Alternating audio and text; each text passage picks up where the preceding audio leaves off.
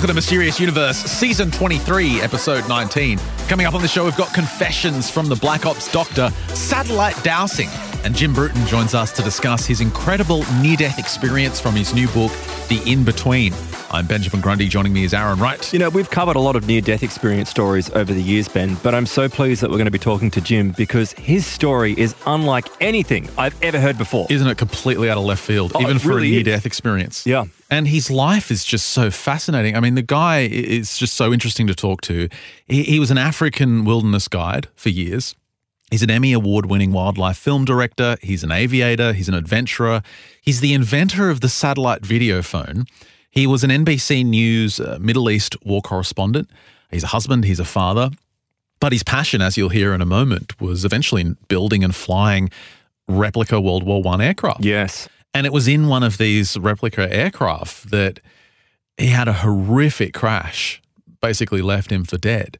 And for an entire week, he went somewhere else. Mm-hmm. He went somewhere else is what this interview is going to be all about. He went to the in-between. So before we speak to Jim, though, we have a huge amount of stuff coming up in our Plus extension on this episode as well. What have you been working on? Well, I'm so excited because I was holding on to the work I've been doing on phantom black dogs and their connections with electrical phenomena, ball lightning, and people that seem to have pyrokinetic abilities, this strange kind of unlikely marriage that you have between phenomena. So that's going to be coming up in the Plus extension. But I thought, for this show, I just wanted to add a little bit to it. So I picked up a copy of Shapeshifter Territory by Ryan Patrick Burns. And at first when this book came out, I just found it in this obscure website because it was a Lulu publication. But it's now actually on Amazon, I believe. So I'll link to it in the show notes as well so you can pick it out. But if you are interested in shape-shifting phenomena, skinwalkers, wendigos, weird experiences like that, this is one of the go-to books. Okay. This has been unlike anything I was expecting. I mean, yes, there's plenty of great books out there on skinwalkers and that kind of phenomena. But Ryan's experiences are certainly in the upper zones of bizarre of the things that we've covered, including strange men in black that are involved in crash craft, that might be black ops craft, that might be extraterrestrial re-engineered objects. All will be revealed in the Plus extension coming up at the end of the show. Okay, colour me intrigued. Well, let's go into the interview with Jim. This is Jim Bruton. The book is available now. It's The In-Between, a trip of a lifetime. We hope you enjoy the interview.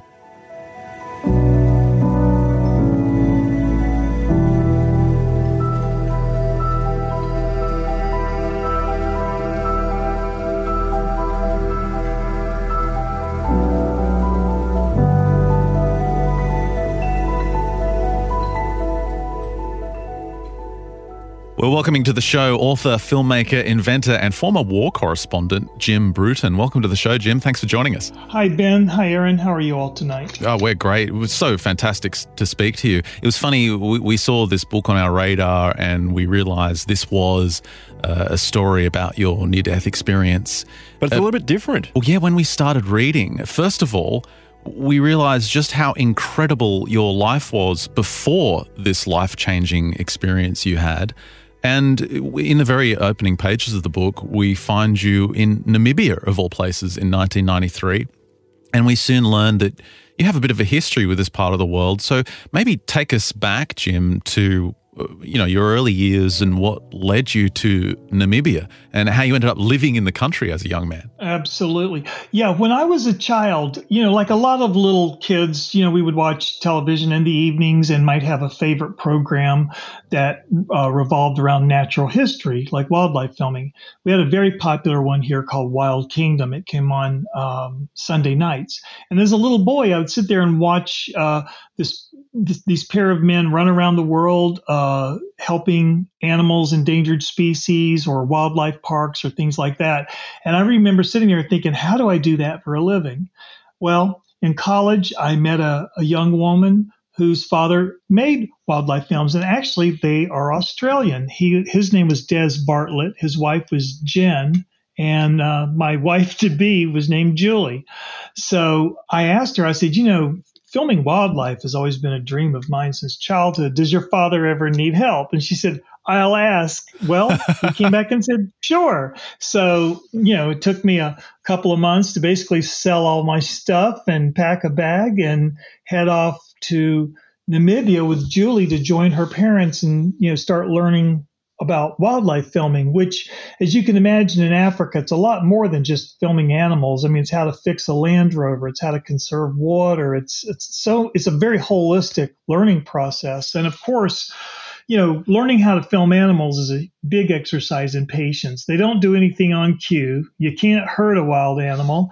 And you could be sitting there for, 5 or 6 days with your eyes glued to a viewfinder on a camera wanting to get an ostrich chick hatching. You come back on the 7th day and, something cracked it open. And it's like, oh, okay. It certainly seemed that you had a kind of magnetic pull back to that part of the world, because you explained later you eventually formed a safari company to take other people out there. But the story gets really interesting when it's 1993 and you're in the middle of nowhere in Namibia, and a Disney film crew turns up. Now, you explain there was a piece of their technology that really, sparked your interest, and really in a fierce way. It really kind of changed the path of your life. What was that technology, and what path did it spur you down? Absolutely. Yeah. That's a great point to bring up. So yes, I was in the Skeleton Coast Park, which has the world's tallest sand dunes. I was 300 miles from anyone, and I heard the sound of these vehicles coming over the sand dunes, and I looked, and it was led by a ranger I knew who also lived in the park. And it was a Disney film crew. They're scouting a location for a film. And as I talked to him about, who are these people? What are they doing here? They pulled out several cases, and one of them, from one of them, they opened up a nickelized polyester, it's like an umbrella, a satellite dish made out of this flexible fabric. And I'm really intrigued now.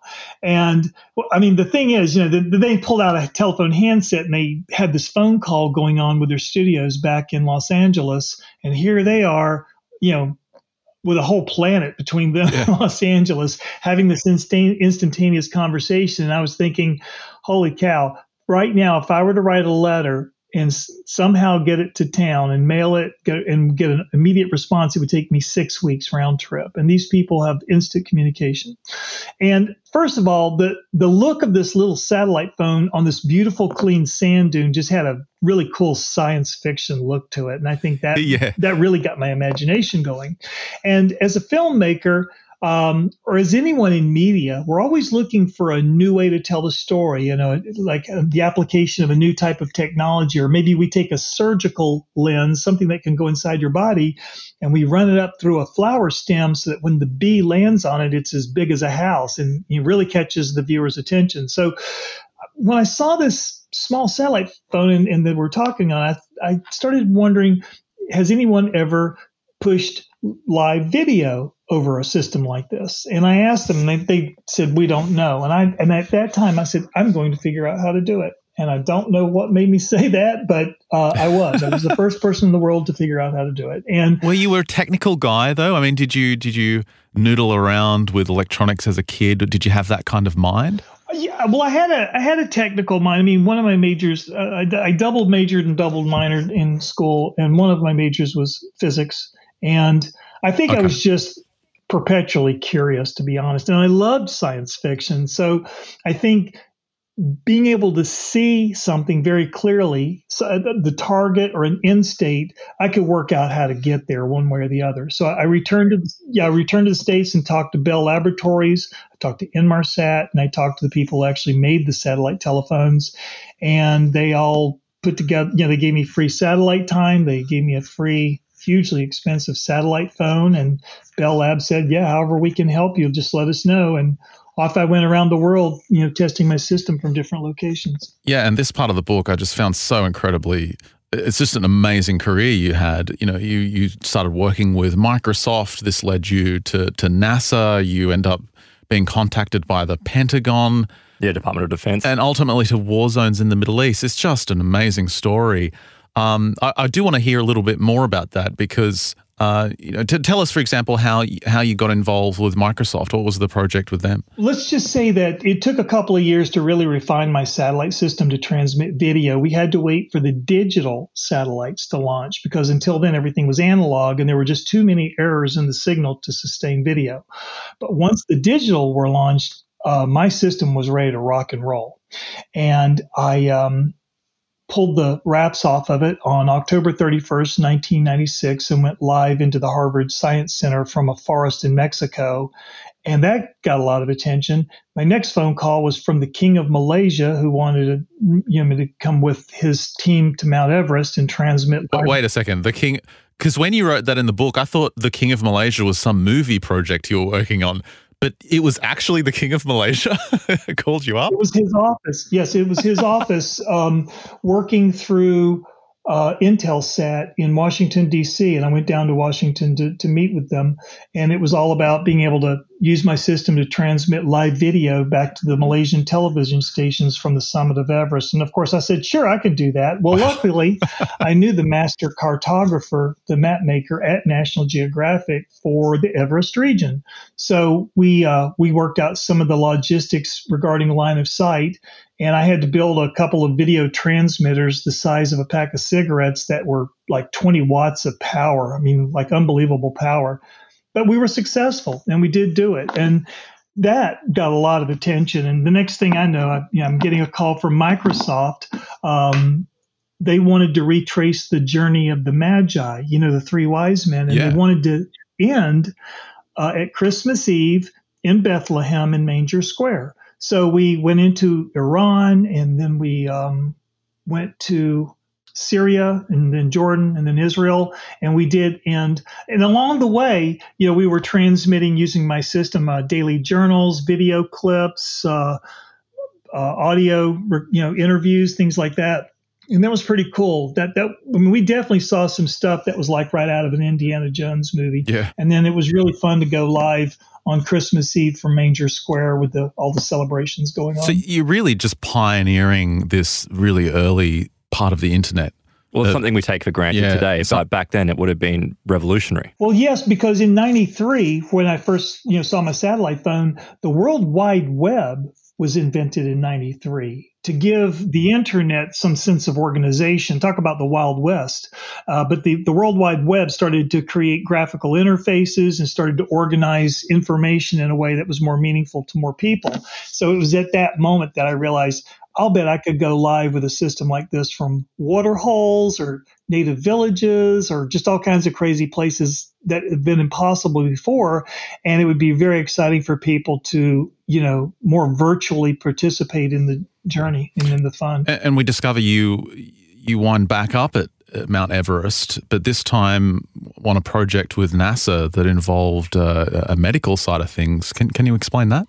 There was a local internet company near my home. I forget exactly how we met, but once they found out, about my system and what my goals were with creating content for the internet, they were one of the organizations capturing my signal from the summit and streaming it out onto the internet for people to see. And we had a live interview, and that was fun. And then one of the founders of the company said, this might have a lot of application to this new thing called telemedicine. And I know somebody over at Yale University who's involved in it. Would you like to talk to him? Well, I said, sure. I don't live very far from there anyway. So we met over at Yale.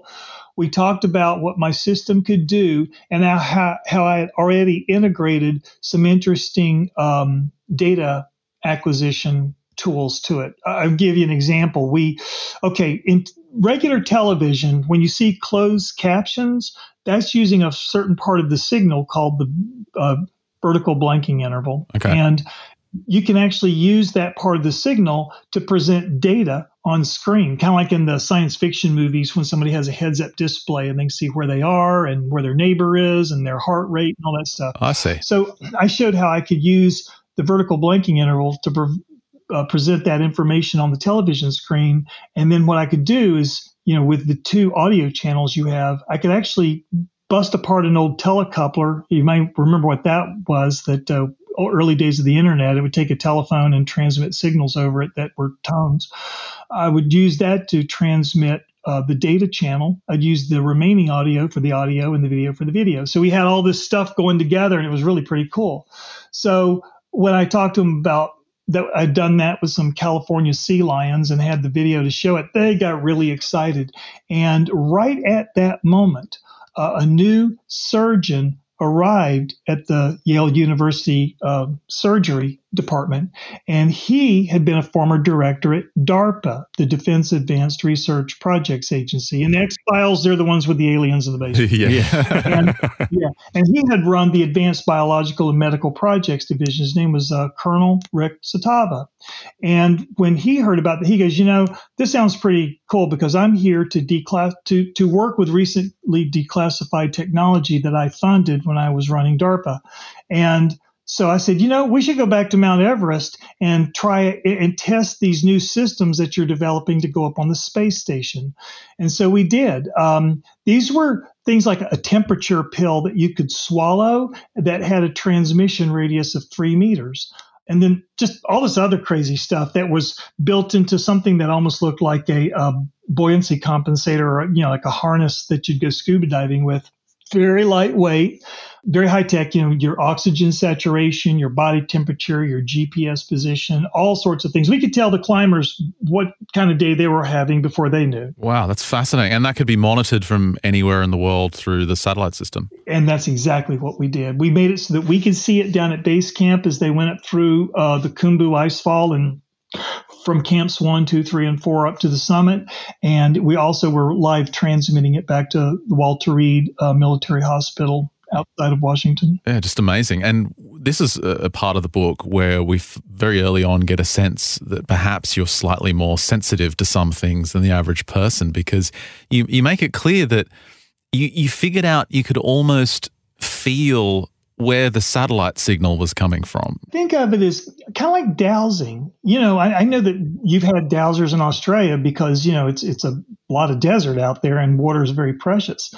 So it was a lot like dowsing, and it's just something I realized I could do. In the first place I realized I could do it was when I was producing the Titanic expedition for Discovery.com. I could just sense when I was having stronger satellite signal and weaker, and I really can't explain it. It was just this feeling in my gut. So when I was up at Mount Everest, we were staged. When you go up to Mount Everest, you have to hike in to give your body a chance to acclimatize and build up more red blood cells. You can't just kind of helicopter into base camp, which is about 5,400, 5,500 meters, or you'll pass out in about 6 hours. So we were at this Tibetan monastery. I mean, it's a Tibetan Buddhist monastery, even though it's in Nepal, is Tangboche. And while we were there a few days resting up, there was this man from the Army Corps of Engineers, and he had a big satellite system with about a 3-meter dish, I think. And I was watching him set his up, and I said, "Can I try something?" And he said, "What?" And I said, I would like to put the dish together, and then I want to steer it by gut feel to the satellite you're looking for." And this satellite is like 22,500 miles. Was that about 40,000 kilometers above the equator? I said, I want you to turn it on looking for that particular satellite. And then as you use your spectrum analyzer to identify when the signal has been captured, when you're locked on, if I don't tell you I think I'm on it, you can tell me if I've missed it. And he said, "Okay, that sounds like fun."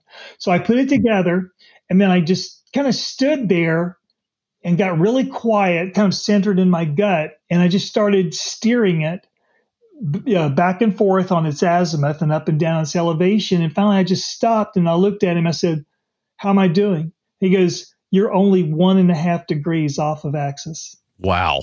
A degree is if you held your hand straight out, the width of one finger is 1 degree. Oh my gosh. So that's how close I was. And what's the feeling like? Can you describe it? Do you get a tingling sensation, some kind of satellite spider sense? It's really hard to describe it, but if I had to say, it's almost like a full feeling. And it's not like, full and hungry. It's just like more full, less full. It's kind of hard to say it better than that. I don't know that we have the vocabulary to describe some of this. Let's move on to why the Pentagon got interested in you. You said you got a call from the Pentagon one day. What were they trying to figure out from your research? Well, this is great. So what happened was in the late 90s, I started thinking, I could see the dot-com bubble going to burst in about the next year or two. I just had this feeling about it. And so I started reaching out to different news agencies saying, this is kind of like taking a TV truck and shrinking it into a backpack. And this would allow us to, go live with video from places that you can't do that now. And so I went down and showed it to CNN, and they got very excited about it. And I'd say maybe a couple months later, they called me and asked if I could go to the Persian Gulf. And I said, sure. So I took my system. Long story short, I was flown out to an aircraft carrier, the USS Independence. I think this was like its last voyage before it was decommissioned too. And on the stern, the back part of the ship, down near the water level, is a place called a fantail. And the actual runway for the jets was above me. It's an interesting type of architecture. So what I did is I had, shot some video around the ship. They were shooting cruise missiles at Iraq and flying missions, because they had a no-fly zone they were wanting to enforce and all that. So I got a bunch of this footage, and then I asked the captain of the ship, I said, could you hold a heading for me for a little while? And he goes, sure. So this allowed me to set up my satellite phones and lock on to a satellite, and without the ship turning left or right, stay locked on during for the duration of my transmission, so I didn't lose the connection. And wow, you have about 1.5 degrees of latitude. So when they hold a ship on a heading, it has to really be on it. But it worked out. And what's really cool is he, issued orders to the bridge to hold that heading. And then he came back because he was really interested in what I was doing. Remember, no one had really seen this before. And this was a real trial with CNN. And obviously I didn't want to fail. But what I did do is I got a little cocky and I said, check this out. And what I did is I had a small computer that looked like a laptop on steroids. It was machined out of magnesium and aluminum. It actually came out of a reconnaissance pod of an F-16 fighter, but it could come out at flight at 50,000 feet covered in ice, still running. So I said, that's what I need. And it had a back that opened up, and in there were some different, electronic card slots you could put in. So I had put one in, very high-end video, basically like a video conferencing board. And another one was a very high-end communications board that was matched to the communications interface of these particular satellite phones I was using. And what I did is I hacked the bonding code of the video conference system that would take one single signal and allow me to divide it into 4 that were exactly equal to the satellite systems I was using. So in other words, I was able to not be limited to one satellite system, but I was actually able to use 2, which doubled my bandwidth, which improved the video quality substantially. And eventually I did hack it, and I was able to put 4 satellite systems on, but that was in the jungles of the Philippines with the special forces a few years later.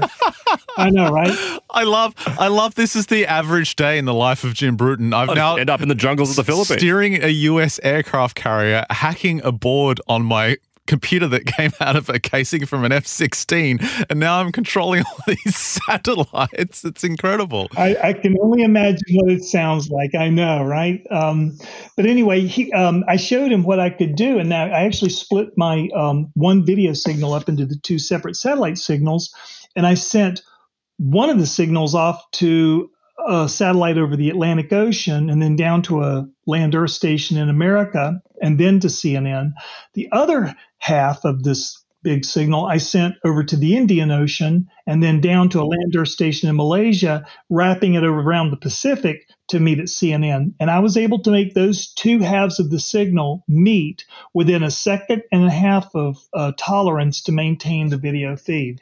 And when I did that, he must have really thought about how incredible that was, because that's actually like built-in internet security. If you'd hacked either signal and only had half of it, you'd have garbage. You'd have to get the whole thing. So he must have, it was from him. He must have said something to the Pentagon, and the Pentagon called me and said, Admiral so-and-so saw what you were doing and just thought it was wonderful, and we'd love to hear more about what you're up to, and why don't you come down to Washington, D.C. and have lunch with us? Well, of course, I was on the next train down there ready to see what this was all about. And we sat there and had a great conversation, and it was with the Navy. really a friendly, really great conversation. My dad was Navy, so I've always grown up, respectful and appreciative of our military, and just reinforced that. And when I talked to them about what I was doing, they said, we'd like to offer you several things. We'd like to have, any of the news correspondents who want to transmit from our ships. We want to have it where they go through you. And we'd like for you to come back, and we'll invite them all here, and you can demonstrate your system to them. And basically, you're doing it as, our chosen one. And I said, that's pretty cool. And then he slid across the table to me a telephone number and said, in the meantime, wherever you're going in the world, whatever you're doing, if you get into trouble, call this number. Within 24 hours, we will extract you. I love this. You have a free extraction card from the Pentagon. Have you ever been tempted to use it? Like if you had a bad night out and you need a ride home, your car breaks down, you don't have any cell signal, you've been tempted to call the number? Is this Uber? No, it's the Pentagon. No, I never needed it. By the grace of God, I never needed it. But it did continue to grow into a very nice relationship that was with them, and more uniquely, I guess you could say, like the Joint Special Operations Command, and incredible. I have a couple of pictures in my book that allude to that. And your relationship with the military, I guess, continued in a way when you went to Iraq, and you were also in Afghanistan. But your time in Iraq, who were you embedded with? You mentioned the 1st Battalion, 4th Marines is where you ended up. Exactly. So I came back from Afghanistan. Then I shot off to Southeast Asia for a few weeks right after that to chase Abu Sayyaf terrorists in the jungles of the Philippines. And then I came back and took the rest of the year off. We knew we were going to go into Iraq. It was just when were we going? So I was, again, talking to all the news agencies to see what they were up to. Finally rejoined with NBC News. And it's interesting. I went over to Kuwait, and we were based out of an air base there, Ali Al Salim Air Base, and I was embedded with the Marines, a helicopter squadron. And that was at the very beginning, and I was in the helicopter, on the night of the assault. And then a few days later, as things were kind of seeming to settle down, I talked to General Joe Kelly and said, I really need to go where I can get killed. I'm not doing any good here. So he said he put me on his helicopter, flew me right up to the tip of the spear, re-embedded me with an infantry division. That was the 1st Battalion, 4th Marines. And I stayed with them throughout the rest of my time there. And they were just a great bunch of guys. I really, really enjoyed my time with them. There's so many incredible stories from this part of your life, but the one that really stood out to us was you trying to rescue some nuns in Iraq. Yeah. You've got to tell us this one, Jim. This is a crazy story. Yeah, no, it's a great story. So invading Baghdad was a little strange for us. We crossed a river, and then I'd say we invaded the landfill, and then we invaded the sewage dump, and then we finally took over an abandoned cigarette factory. So, nice places. Healthy all around. But anyway, as we got set up there, I was talking to my fiance back here in the United States, and her aunt was a nun, a sister in the order called the Missionaries of Charity, and that was the order that Mother Teresa founded. And she said she'd been talking to her aunt, and her aunt said, we do have a mission there in Baghdad, and no one's heard from them since all the bombing and all that, and we're really concerned about them. So when my fiance asked me, if I could find out anything, I went to the colonel that I was with, and I said, here's the deal. This is what I need. He said, hold on a second. And he had Marine intelligence go and talk to the CIA, who controlled a whole street in Baghdad at the time. In about an hour, they came back with what we call a grid, and that's like a latitude, longitude point, and said, here's where your nuns are. So the colonel literally said, here's my M16, here's my sidearm, here are 3 of my best guys, there's an armored Humvee, go to it. And so we were driving through Baghdad, totally unsecured yet. I don't even know if some of the people realized we'd invaded. Big machine gun on top of this thing. It was insane, but no one got in our way and everybody moved. But we finally went down the right street. We found the mission. I started to get out and I had to take off all my body armor and helmet. And I said, I don't want to scare these women to death. And I went up and knocked on the door, and one of the nuns answered. And I think two of them were from Bangladesh and one was from proper India, if you will. And they were just so relaxed. Oh. It was so funny. I mean, it was almost like they were wearing Birkenstocks and were just kind of really chill and really hip. And I said, no one's heard from you. I'm here to check on you and see if you're all right. And I said, yeah, we're fine. like, what's your problem? And I said, well, we were concerned. She said, come in. So I went inside and she took me around the corner inside and showed me this room that had, I swear, like 20 baby beds, baby cribs. And in there were all of these children. And all of these children had either severe mental challenges or physical challenges. I mean, like flippers instead of arms. I mean, we're talking serious stuff here, that people in Baghdad would have these babies and say, we don't want this baby. And they go literally put it on the doorstep of this mission, knock on the door and run away. And obviously that's why they couldn't leave. Yeah. So the nuns had, you got it, exactly. And so she said, where would we go? Where would we have escaped to? We couldn't leave all the children here and we couldn't take them all. So we just stayed.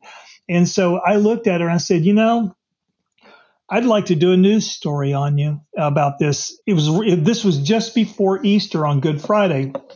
And at first, I guess maybe from their naturally being humble people, she said, no, we don't really want the publicity. I said, this isn't about you. I said, this is about your mission. And this is an example people need to see. And they talked and they said, okay, we'll do it. So I did a really great story, and the Marines came in and they were holding the babies. They were almost fighting to hold these babies. It was just so cool to see this. And then I set up the satellite phone and I told all the sisters, I said, okay, call whoever's important to you and tell them you're okay. So they called out, told everybody they were fine, and we went back and visited several more times. And like the UN building had been bombed out, so the Marines went and raided it to bring them all kinds of stuff, from food and curtains and fabric and light bulbs to all sorts of things. So I think we outfitted the mission pretty well before we finally left. Oh, it was really amazing reading about your time in the war zones. Some incredible stories there. There's a ton more in the book. But we should move forward a bit to the period in your life once all this was kind of over, once your life had settled down. I think you were back in the United States. You were working for a pharmaceutical company at the time.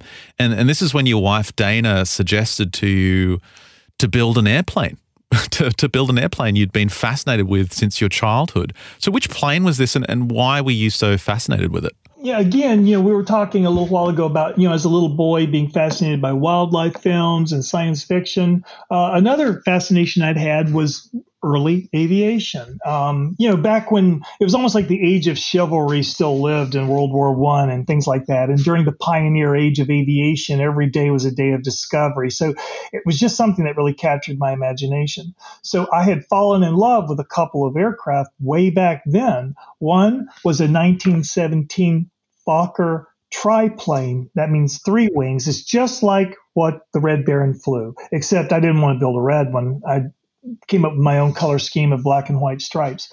The other one was a very whimsical looking airplane. It looked like it was more suited to being in a Disney cartoon. It was called a Flying Flea. It was the tiniest little fuselage and 2 wings and a BMW motorcycle engine right in front of your face with a propeller. It looked actually, like I say, very cute. So the thing is, my wife realized that, having come from a life of, high adrenaline and a lot of testosterone, yeah, excitement, that working in the corporate world, might take its toll. So in that, I was also a pilot for fun. She said, now that you have this free time, why don't you build that airplane you're always talking about, that you've thought about since childhood? And I looked at her, I said, you're right. So I did. It took me a while because I was very faithful to reproducing it with all the fine, small details. I did need to use a modern engine because I didn't have access to a World War I engine, but that's fine. And so I built it, flew it. And then eventually one day I sold it to an Air Force pilot. Oh, wow. And once I did that, I said, well, now I'm going to build the second plane, the little reproduction of 1933 French Flying Flea by Henri Meunier. He wanted to build a small airplane that could be built on the dining room table of your Paris apartment, and back in the 30s, and which is a really kind of cool concept. And it's almost like the birth of the microlight movement. Yeah. So I said, well, this is the aircraft I'll build. And of course, I got to know a lot of the people who I'd say are very knowledgeable in that particular aircraft, including the grandson of the man who came up with the design back in the 30s. And I built it, and I first flew it on October 3rd, 2016, but I really didn't like the way it handled. So I said, okay, a few days later, I said, I'm going to go back out and master its quirks. And that was on October 6th, 2016. I made one pass around the field. Everything was fine. It was on my way back around on what we call the downwind leg that I lost my engine. And because it was an early design aircraft, it wasn't very clean aerodynamically. So when it lost power, it was coming down fast. Yeah, it didn't glide. It just dropped, right? Pretty much, yeah. And so I knew I wasn't going to make it back to my grass strip, my airfield. And it was very rocky, very hilly, and very forested all around me. So the only place that didn't have any of these obstacles was a small, very small lake at a nearby Boy Scout camp. So I just aimed for that because the shape of the fuselage was set that it was almost like a boat. So I said, I'll just put it down in the water near the shore and I'll be fine. Well, I overshot the bank by about 10 feet, probably about, it's probably about 6 feet high, about 2 meters above the ground. And I crashed into all these big tree trunks at 70 miles an hour in the equivalent of what we call a soapbox derby car. Oh, my gosh. When I stopped crashing, there was no plane left around me. It would have literally turned into matchsticks. And I ruptured both lungs, broke all my ribs. My right leg had multiple fractures. I had a hole in my lower back from a battery hitting me, again, at 70 miles an hour. My chin was torn up. And as I said in my book, and you noted, other than that, I was fine. Yeah. You just have this huge list of life-threatening injuries. And you're like, other than that, everything's great. Everything's fine. But you were conscious, weren't you, Jim? Well, here's the funny thing. I was certainly, I guess, in shock after that. And luckily there was a man fishing that day, and he was fishing there because it was closed and it was peaceful until I came down. And he ran over and he called the emergency number and kept me propped up. And I asked him, I said, was I conscious? Was I talking? What was my breathing like? He goes, you weren't really breathing. You were gasping. And it was this bloody foam coming out of your mouth because your lungs were ruptured. And I said, wow. So if he hadn't kept me propped up, I probably just would have died right there. My gosh. The helicopter landed maybe 30, 45 minutes later, and they were able to, pull me out of the wreckage and flew me up to our capital city, Hartford, Connecticut, to the trauma center where they took excellent care of me. And when my wife got up there a few hours later, she found me like in a breathing machine with all kinds of tubing going into me and coming out of me. And I was restrained because they didn't want me in my delirium to, start grabbing tubes and pulling on them and things like that. So you had a really grueling week ahead of you in terms of the operations that were required, right? Like some of them was the chance of success were in the 2% range. I think I remember you writing. Yes. This is what she and my oldest daughter told me, that they came out and said, we have multiple 6+ hour operations, all day long operations coming up, and we could lose him at any time.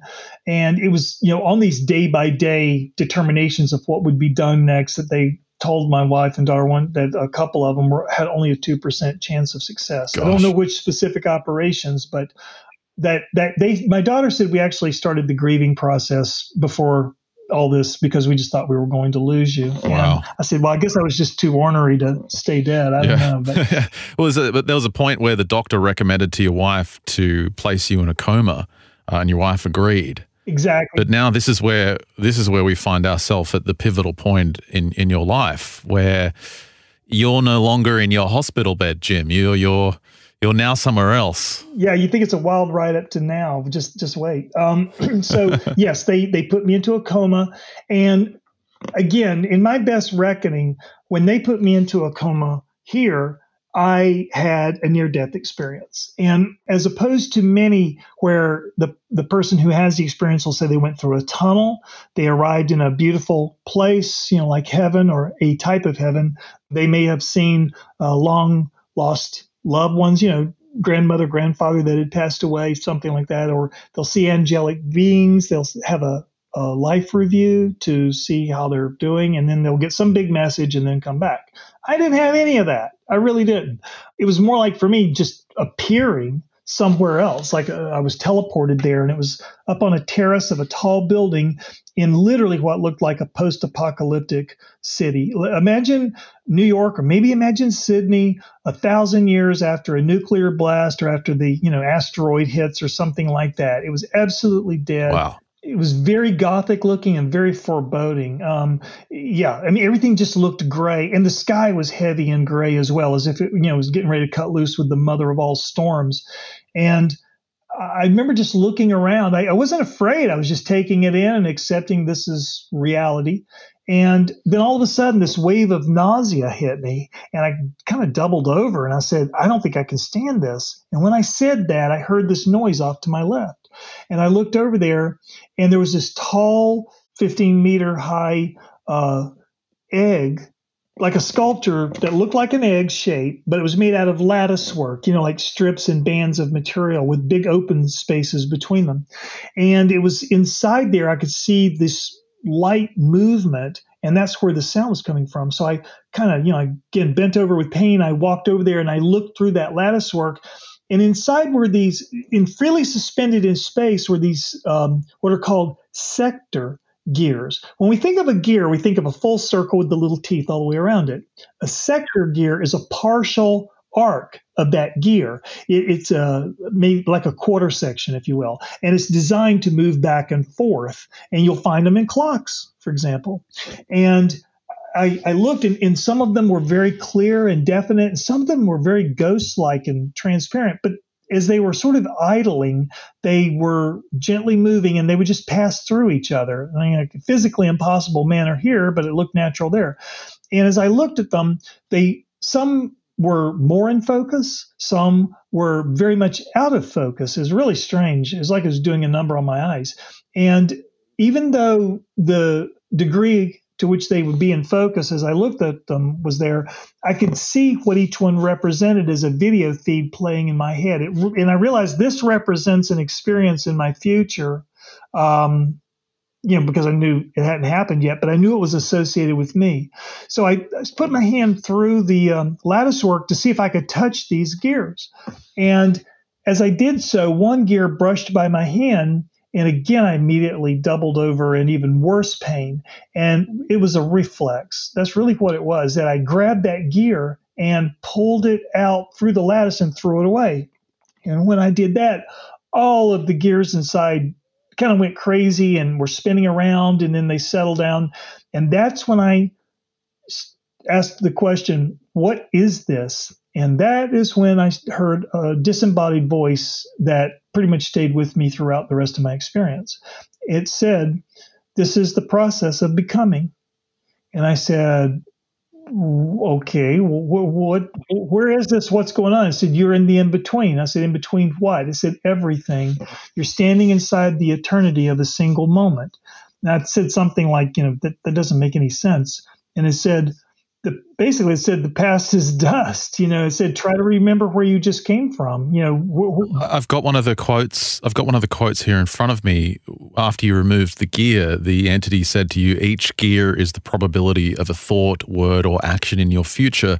Your destiny is resetting itself around what you have removed. Exactly. And that's what all the spinning around was. And so the machine was, basically this machine was my destiny. This egg represented my destiny, and all the events of that destiny were contained within.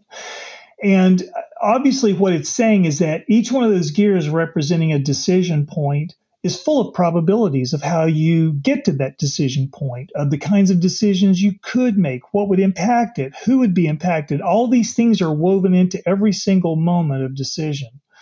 It would be hard to describe this if you didn't have a visual, I mean, as middling as it is, to sort of reference. So, I kept talking to it, and I said, well, how did I know I could do that? Reach in here and remove that gear. And it said, why else are you here? And I said, I have no idea. I said, I don't even know where these events occur or when. I said, that's not important. It's not important when or where. What's important is that you see how the beauty of things, how things fit and refit together.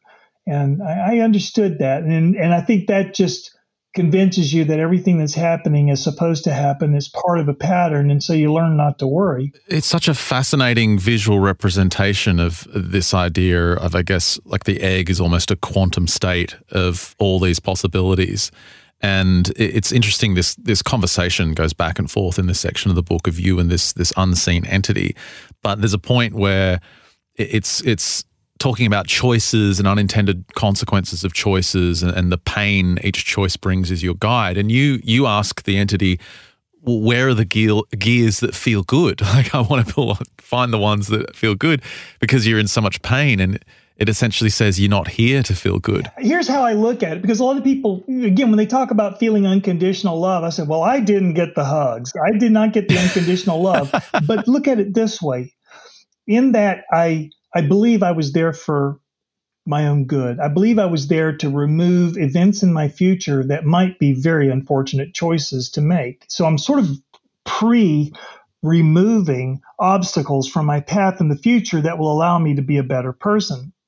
So I think as we look at it that way, it becomes clear that, again, that everything is pretty much as it should be and unfolding as it should. And you just start pulling out gears. And you start pulling out gears, exactly. And I even said one time, I feel bad that I don't have a real moral compass for doing this. I don't have any mantra or scripture or some religious idol to, want to emulate. It's pain.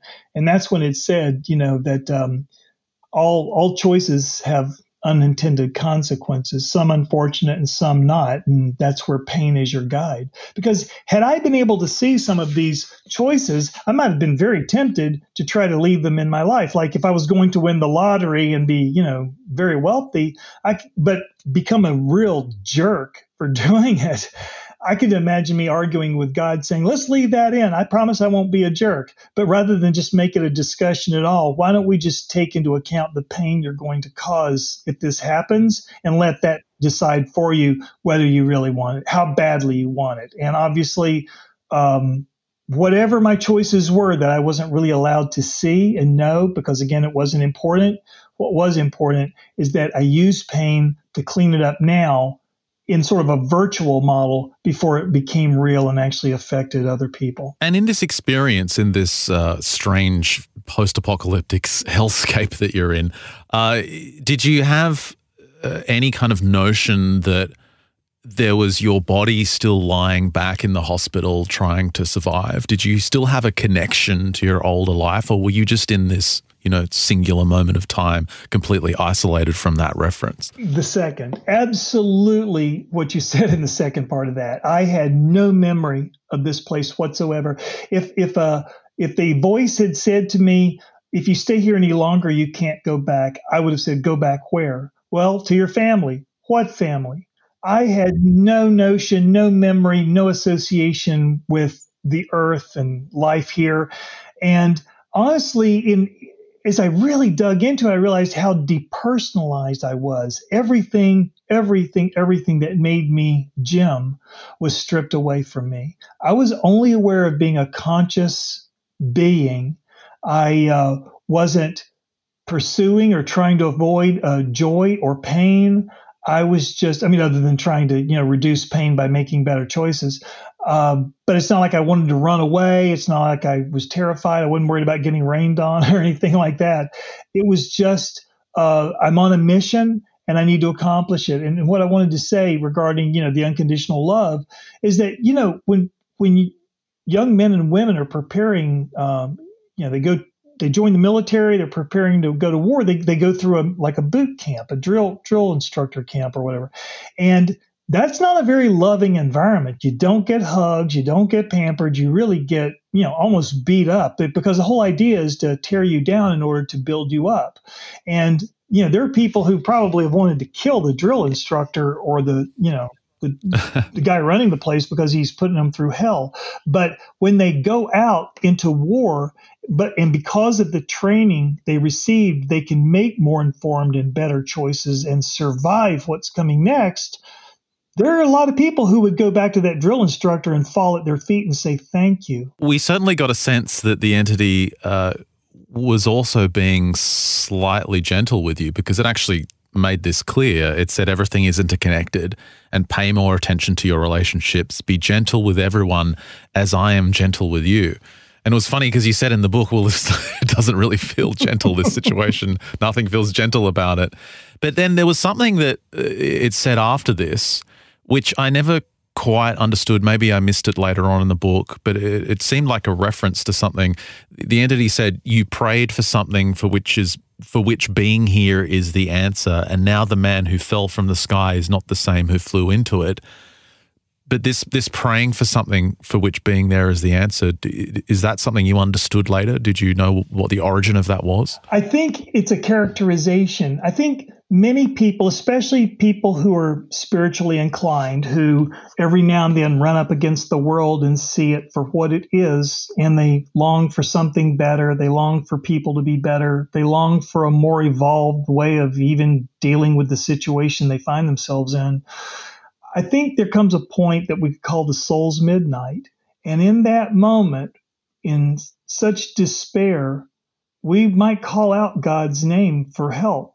And with the sincerity and humility of that call, I believe that on that day, God turns around and calls your name. And on that day, you're going home. One way or the other, no matter how many lifetimes, your feet are now set to go home. And circumstances in the world will align and almost conspire to get you there. And this, to me, was part of the answer of a similar cry I'm sure I've made in my life. So how did the experience conclude? You were pulling out gears, guided by pain, trying to find this path through all those potentialities. Was there a conclusion to it, or how did you find yourself back in the hospital? Yeah, that's interesting.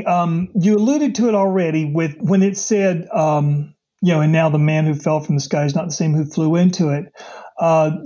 I would say the real parting words there was when it said everything is interconnected and pay more attention to your relationships. Because when I said, I think I can live with this now, and that was its response, it's as if the view of where I was started to either fade or like zoom out or something like that. It's really hard to say, but it was definitely me separating from it to return here. Now, when I returned here, and again, I'm estimating that this is when they took me out of the coma a week later, even though in the in-between it was a split second.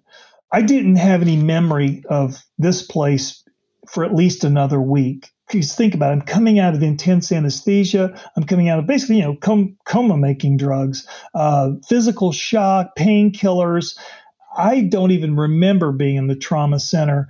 I just remember waking up in what I would call the rehabilitation hospital that I was transferred to following my surgery. And that is interesting. As I was there, I was in kind of a good mood, but I guess, when you're doped up, you might be in a real good mood. I wasn't even aware of that much pain I was in, to be honest.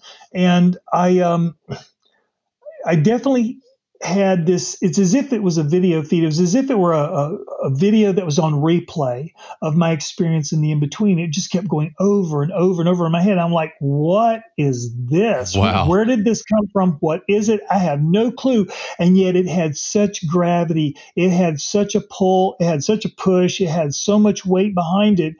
I'm like, I have no idea what this is all about, but it wouldn't let me go. And with each iteration, there was more detail, there was more depth, there was more of an emotional connection to it. And I finally looked at my morning nurse, who was really an incredible nurse. She was just really neat. She would just hang out in the room. We would talk about life and the universe and everything. And I said, listen, I have this weird thing going on in my head. Do you mind if I just share it with you? She goes, sure, go ahead. I think she was quite happy to spend some time there talking. So I really told her my story as it has been printed in the book. And she started crying.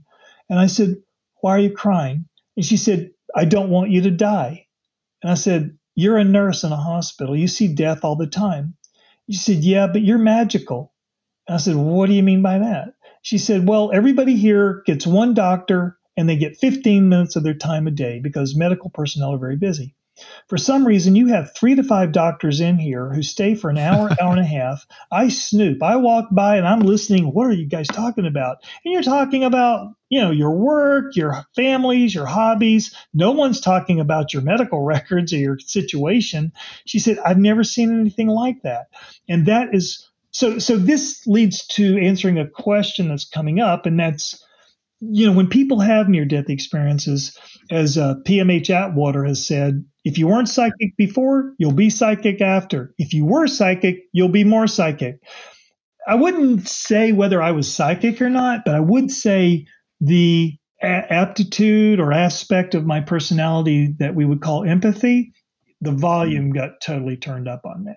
I'm glad you brought that up because it's so true. We've covered hundreds of these near-death experience stories over the years on our show, and we always hear this recurring experience from people that they have increased psychic changes in their life after the NDE. They also have physical changes as well. It was really telling. You described one of the first things you saw when you kind of came to in the hospital was they'd put up a photo of you, and I think it was, in the Middle East somewhere with 2 tribal-looking guys, and, you looked like you had like a cravat on, you in the desert like a warrior. And you looked at this photo of yourself and felt no connection to this person, almost as if you were a completely different person. Can you describe, how that evolved over time? Did you have any connection to your old self at all? No. And it's interesting because it literally was like one of the first things I saw coming out of my delirium.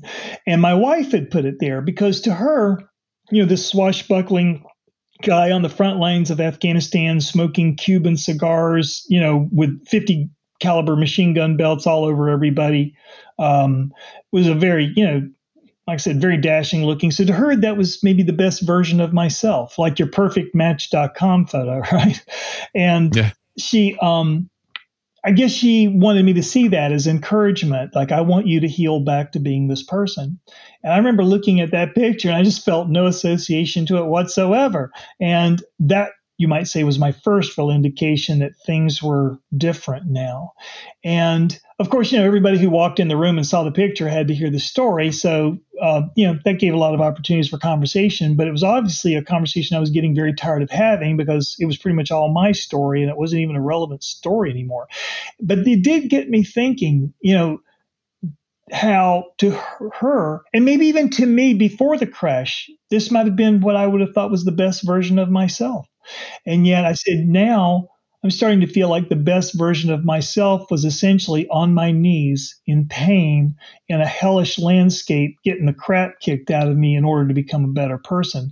And you think about it. I mean, Joseph Campbell with The Hero's Journey. We love the heroes who are getting the crap kicked out of them, not the ones who are born with a silver spoon in their mouth, but the ones who fall down, get knocked down, and they just keep getting up. They won't take no for an answer because we identify with challenge. We identify with adversity.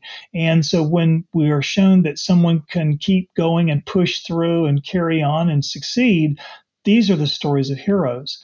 And so that instinctively is why I saw the best version of myself as being in the in-between. Well, you mentioned some of the physical attributes that changed. Obviously, you had a long road to full physical recovery, but you did mention that your vision improved, to higher sensitivity to smell, and that your taste lessened.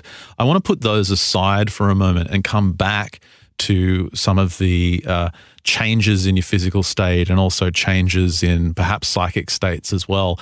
But to get there, I want to first discuss how you tried to understand what had happened to you. I understand that you tried to read up as much as you could on near-death experiences. You started to research about quantum physics and try and find answers as to what had happened. And obviously, your experience is so atypical. It was very, very difficult. But you told an experience of listening to an audiobook. You were driving the car one day and you had PMH Atwater's 2011 book, Near-Death Experiences, the rest of the story playing.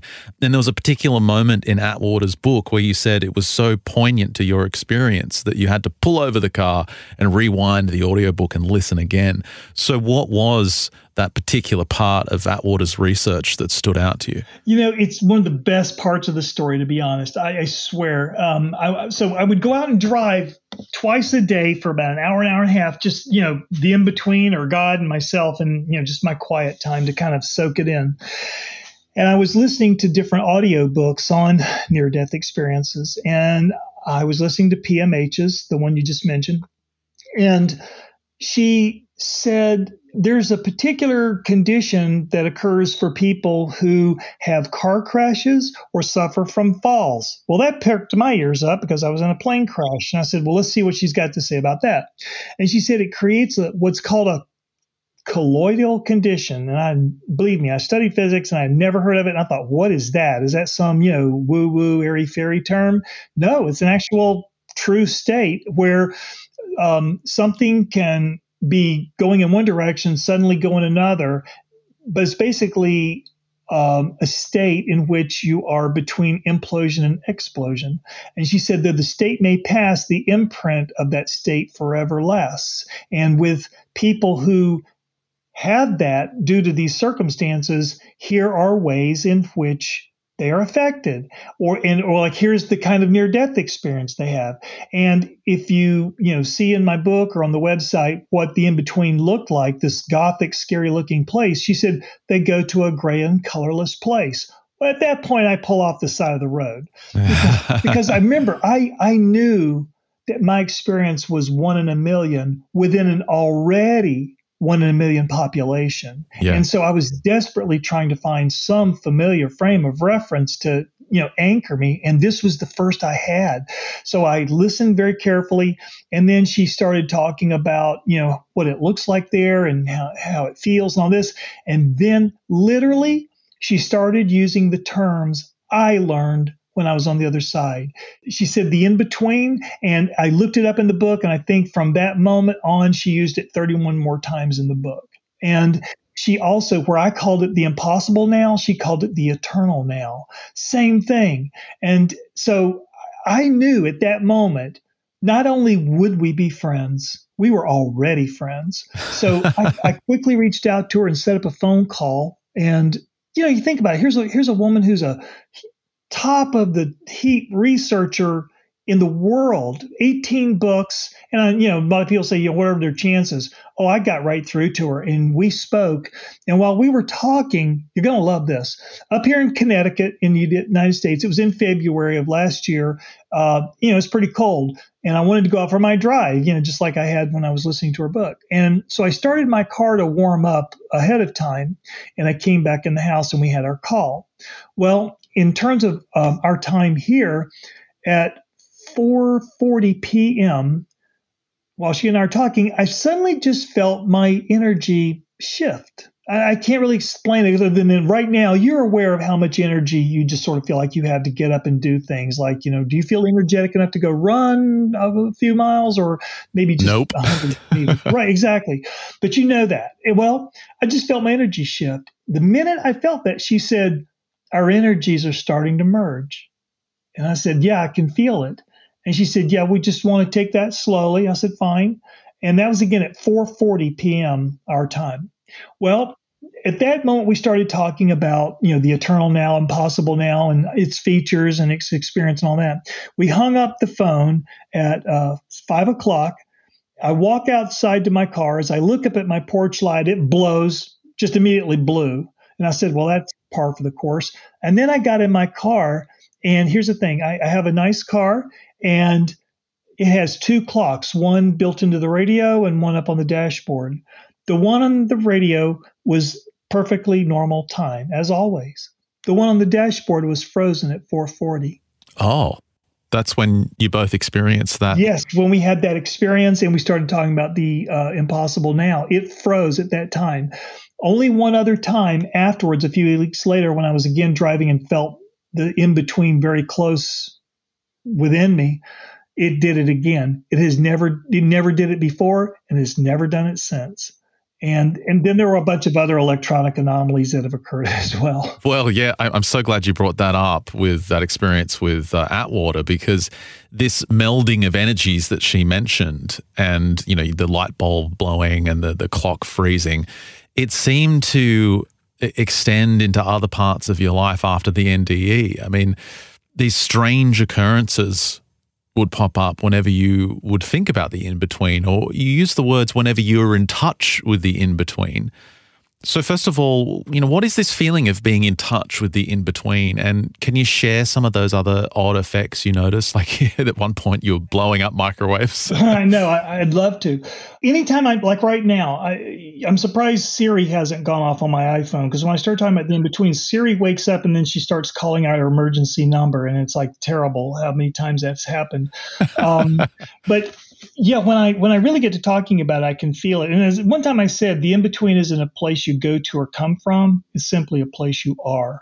And I tend to look at life more from there, looking here, than from here, looking there. It's as if the person I was on the other side, you know, that depersonalized but conscious being, it's as if I'm becoming that person more and more a little bit every day and becoming a little less who I was before the NDE, and that's fine. I have no problem with that whatsoever.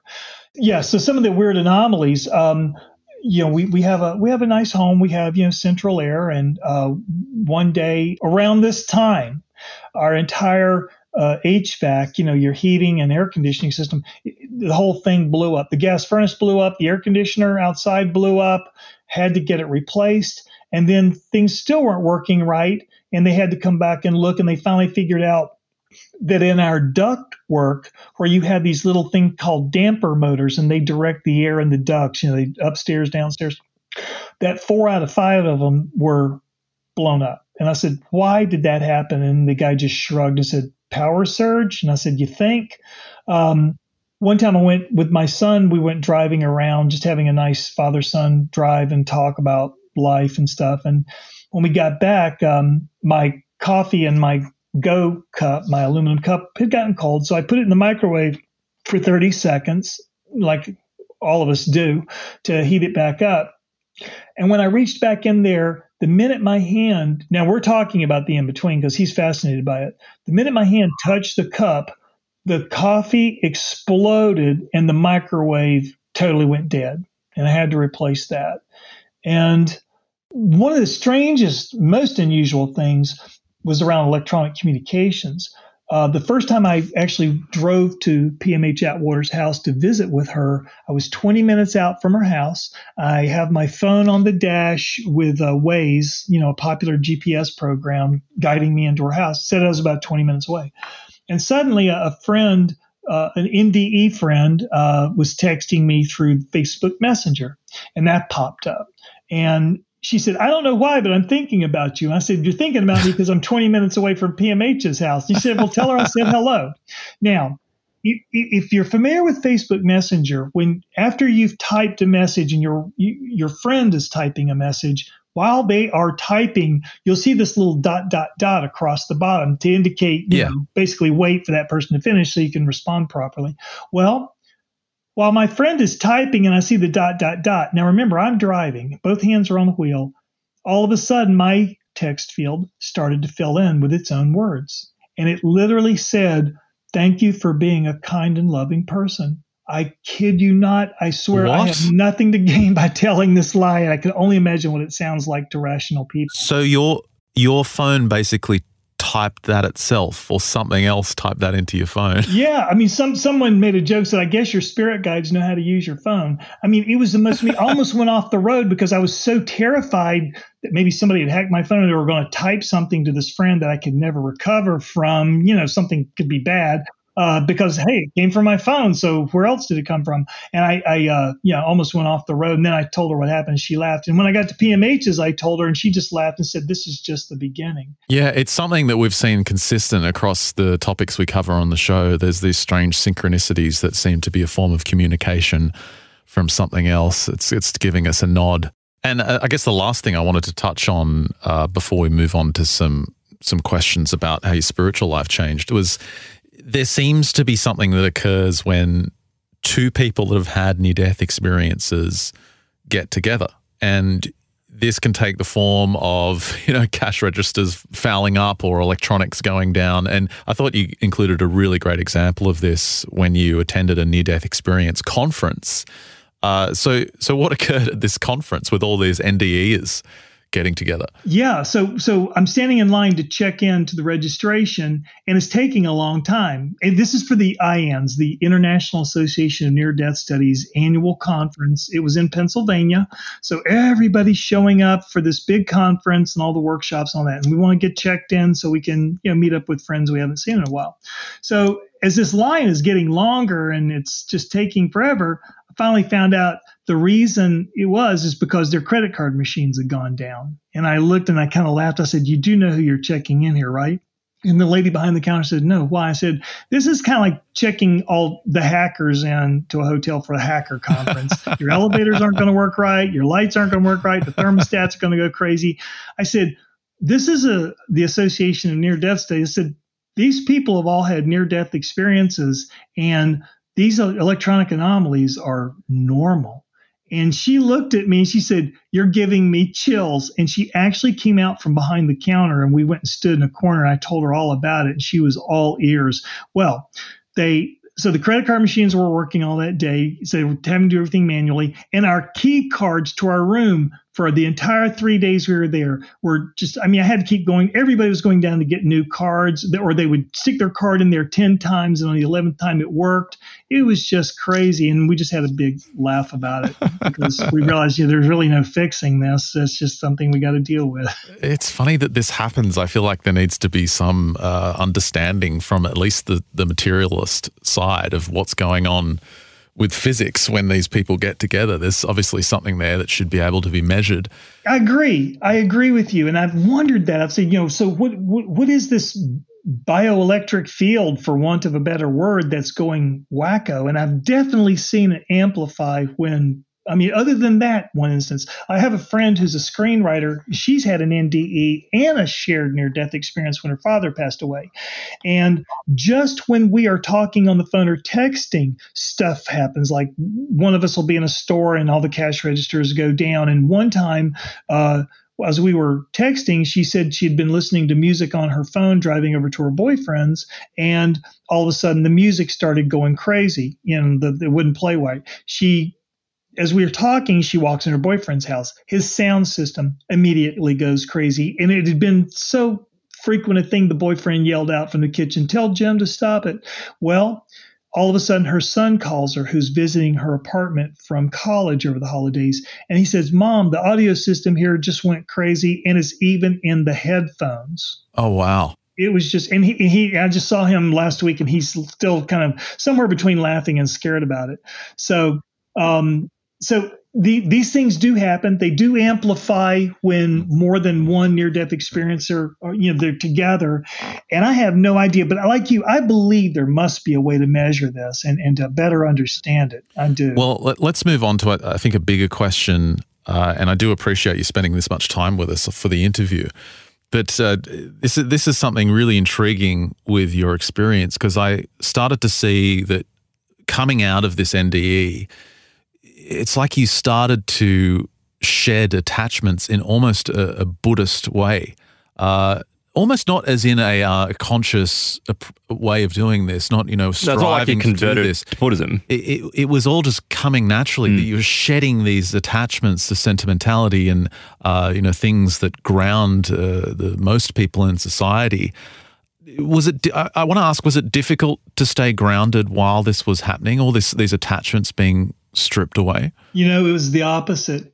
I think I had gone in so deeply and stayed so long and had the indelible impression of the place upon me of certainly of detachment born of being present and not having any memory of this place at all, that is actually more difficult to re-engage. I realized, I could just sit there and stare at a wall for 6 hours and wouldn't think about it. I really didn't mind. I would just sit there and it was as if time hadn't passed. And then finally my wife, was concerned. And to be honest, after a year, she said, maybe we need to go see a marriage counselor. And I readily agreed.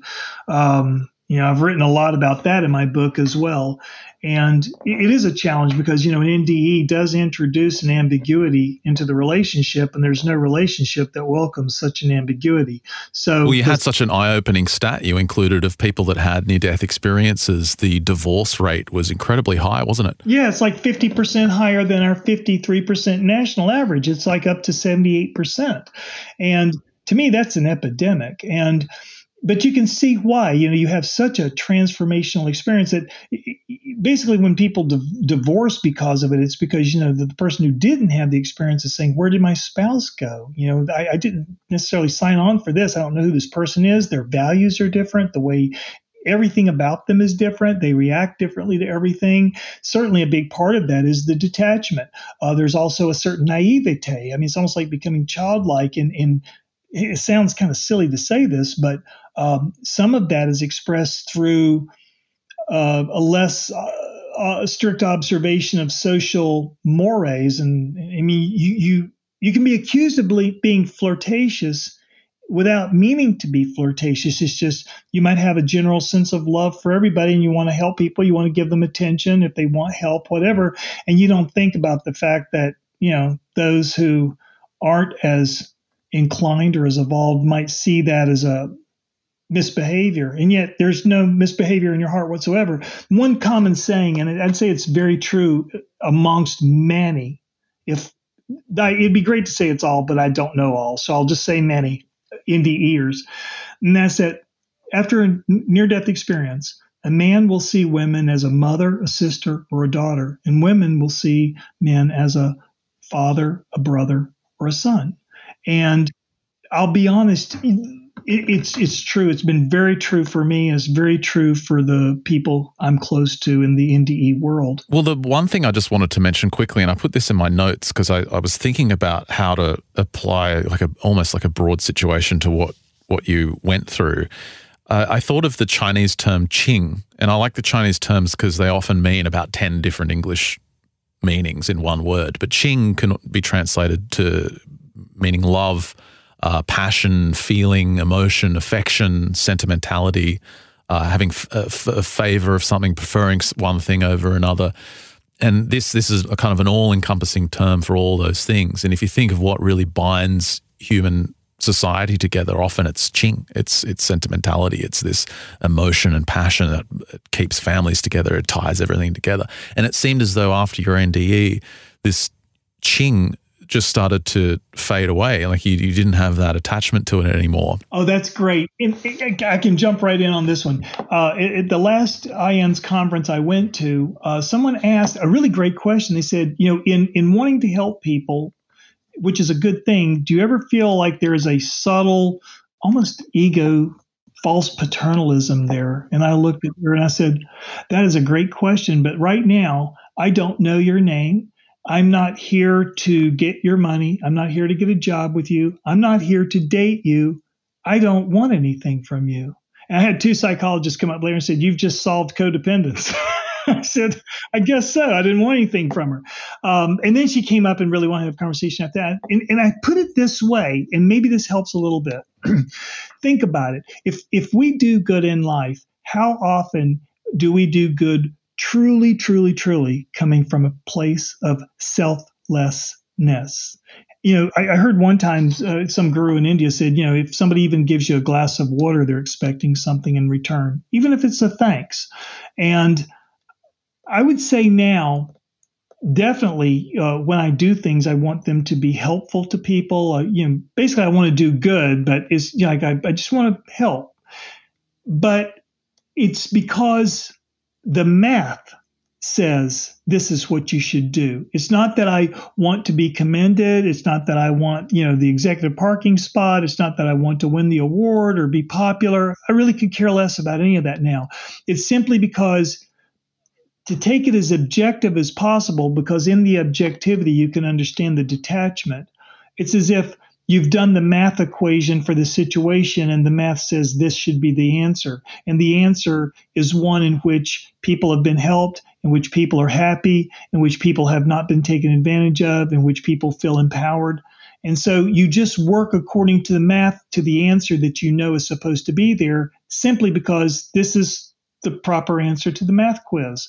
And then everybody else is standing around saying, well, maybe we can charge money for this, or maybe we can get famous for this, or whatever. I'm like, what?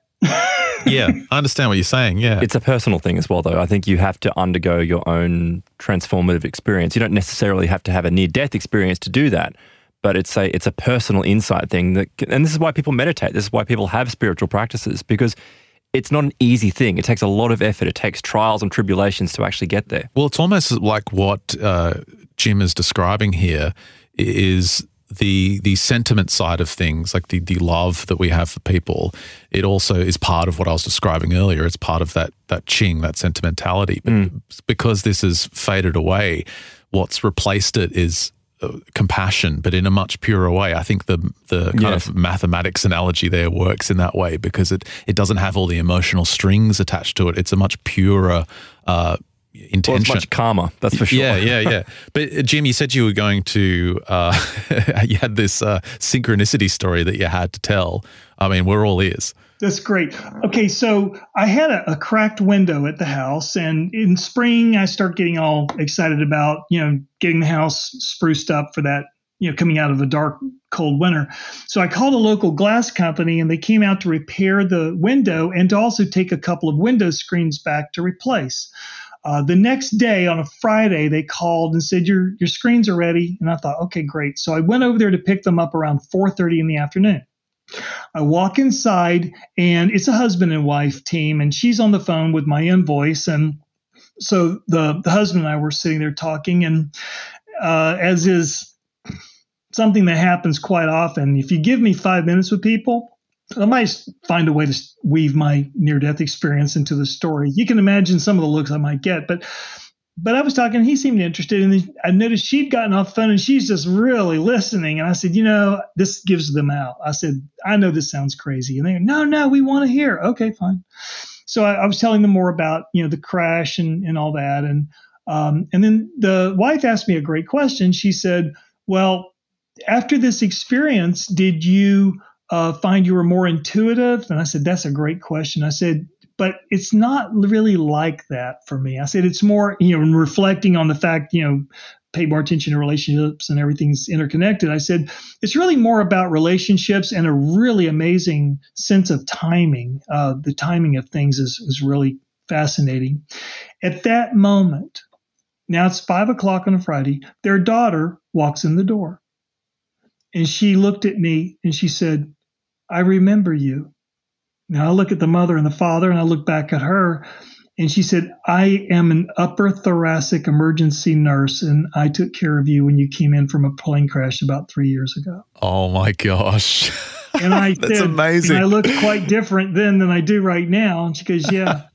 And that's incredible, the timing. And then I looked at the mother, and I said, that's the answer to your question.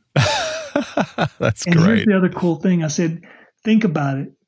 I said, if I had been able to answer your question like, yeah, I have more intuition. In fact, I can tell you that in 5 minutes, your daughter is going to walk through that door. I said, I would have answered your question. I would have proven my point. But in a way, I would have owned that moment. But right now, think about it.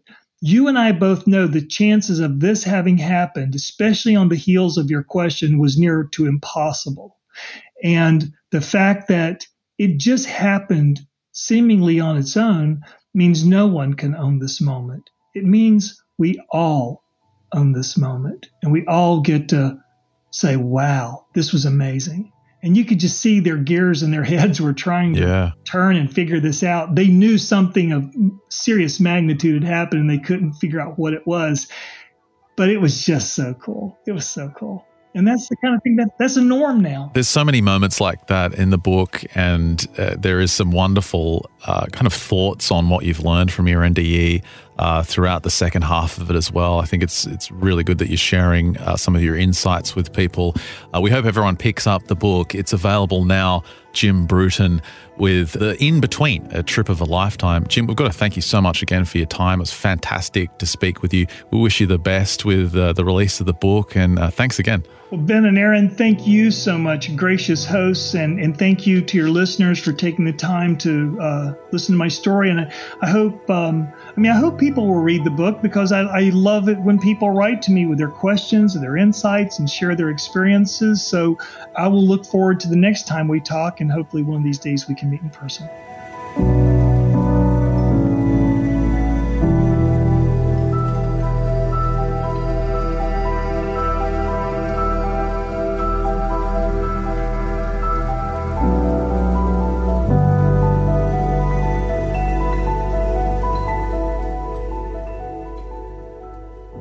Huge thanks again to Jim for appearing on the show. The In Between, A Trip of a Lifetime is available now. We'll link to it in the show notes at mysteriousuniverse.org. Just look for season 23, episode 19. You can also find Jim on his website at jimbruton.com. And if you check our show notes, I'll put links to his Facebook page and his Twitter feed and his email if you want to reach out to him, especially if you've had your own near-death experience or know what he's talking about with the In Between. And what an incredible life. Yeah.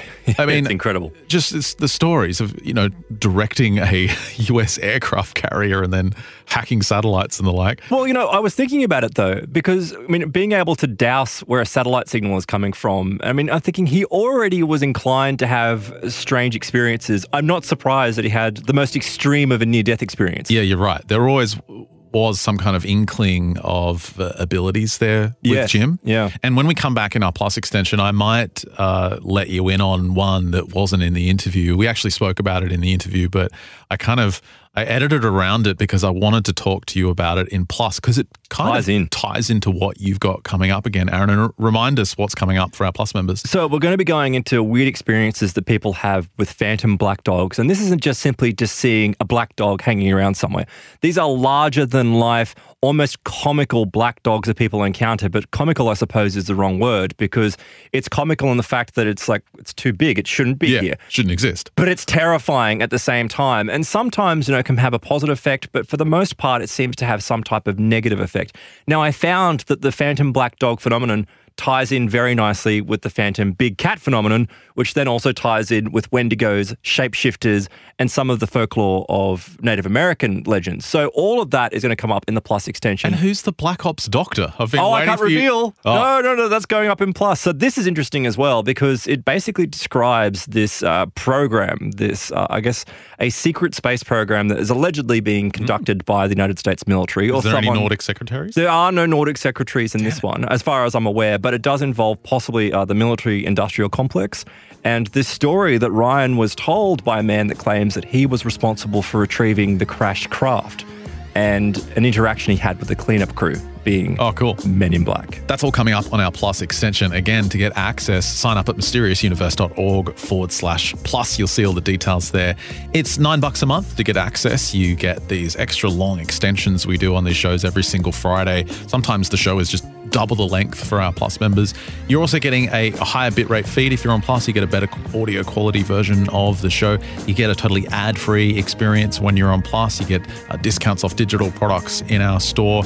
A ton of great features for our Plus membership. Make sure you check it out. Again, mysteriousuniverse.org/plus. Help support your favorite show. And definitely go and support Jim by checking out his book again, The In Between, A Trip of a Lifetime. Available now on paperback and on Kindle. We'll link to that as well. That's a wrap for this free edition of the show. Thanks for listening. If you're on Plus, stick around for the great stuff after the break. For everyone else, we'll catch you next week.